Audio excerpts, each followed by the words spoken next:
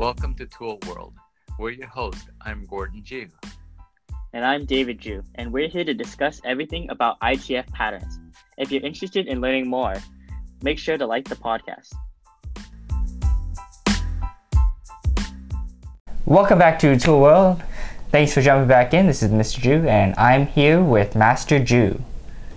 So, today I thought we'd talk about the different types of waves. We got 3 of them. Well, you have sine wave, you have horizontal wave, and you have sawtooth wave. So there are 3 different ways of moving the body as we move forward, and they are performed differently. What's also interesting is that they are also kind of related to the way we step.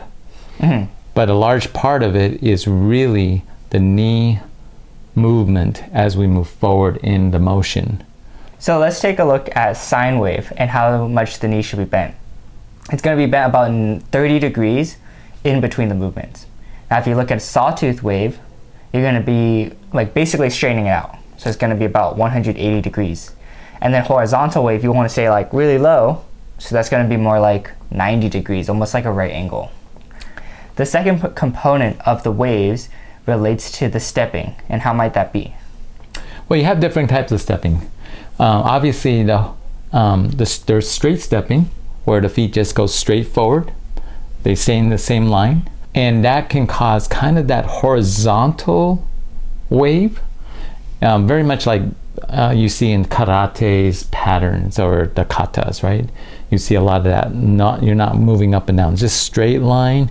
But the only way you can really achieve that straight line is to maintain a certain knee bend, certain bend of the knee, to make sure it's horizontal, but the feet is moving forward. And then you also have the in-out stepping. There's also out-in stepping, but for our purpose right now, we'll talk about the in-out stepping, the foot would go in about half the distance of the stance and then back out. And if you look at the diagram on the floor, it will look like a sine wave, but it also helps us with our sine wave as we move forward. As you said, 30 degrees as we go up and down. And the third one is zigzag stepping, where the foot goes to the other foot and goes back out. If you look at the floor diagram on that would look something similar to a zigzag wave, right? But again, it comes down to that knee action.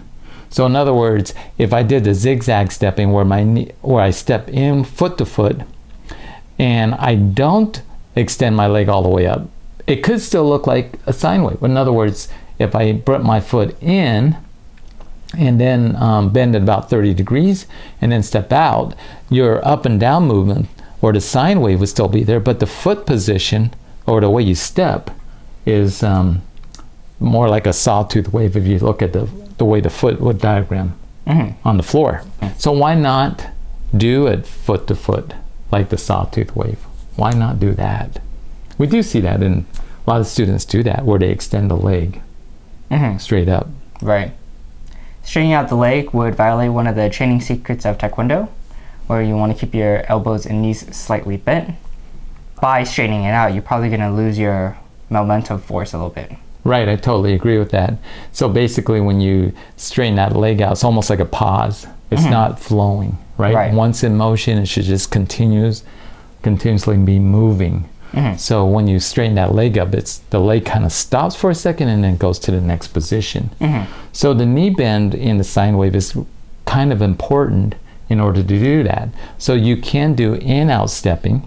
It doesn't have to go foot to foot, but if you bring that leg all the way up, you're creating that sawtooth wave.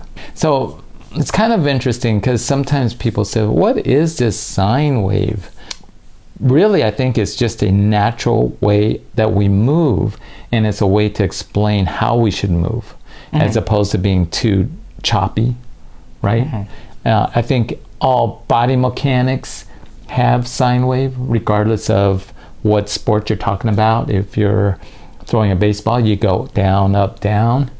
Do you extend that leg all the way up and then throw the ball? Yeah, I don't know. Maybe some people do, which would be what we describe as sawtooth wave. is it easy to maintain that horizontal? I think that's really hard. It doesn't feel natural. We don't walk like that. And obviously we don't walk where we stand straight up and down, except for maybe like a wedding march. So if you think about it, the 30 degrees bent on the knee, It's what causes sine wave, right, right? it's not that much. No, it's not. And so if you think about that, when you do it too much, the knee is bent more than 30 degrees, and that really down, up, down is really too much. So I've always kind of thought sine wave is fairly subtle. What do you think about this idea about sine wave? Obviously, it's a big topic about how we perform our techniques in the patterns, specifically in the patterns. You never talk about that in sparring, do you? No, not really. Not really, but definitely in the patterns, right? Mm-hmm. Let us know your thoughts. Thanks for jumping into another Tool World podcast. Don't forget to check out our Tool World Plus program. Right, get a little bit extra content, see some demonstrations, as opposed to us talking. We'll see you guys next week. Don't forget to be safe Keep training. and have a great week. Tech One.